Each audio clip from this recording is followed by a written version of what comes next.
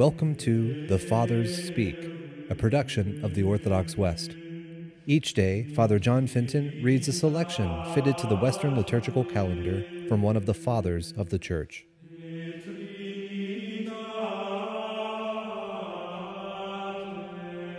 On this, the second Sunday in Lent, let us listen to a portion of a homily by our Father among the Saints, Leo the Great. Jesus took Peter, and James, and John his brother, and going up with them apart into a very high mountain, he showed them the brightness of his glory. For although they understood the majesty of God within him, yet they knew not the power of the body in which the divinity was concealed.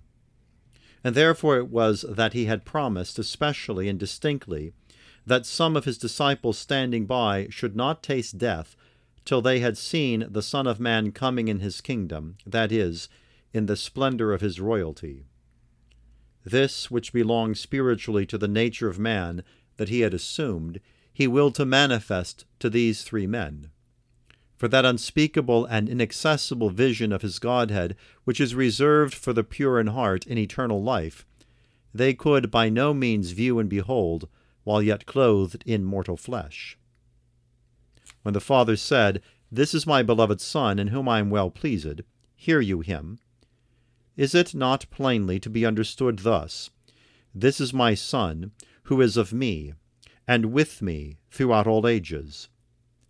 For the begetter does not come before him who is begotten, nor does he who is begotten come after the begetter. This is my Son, whom the Godhead does not separate from me, nor power divide, nor eternity set apart. This is my Son, not by adoption, but by nature, not created from another source, but begotten of me, not made of another nature like to me, but of my own being, born equal unto me.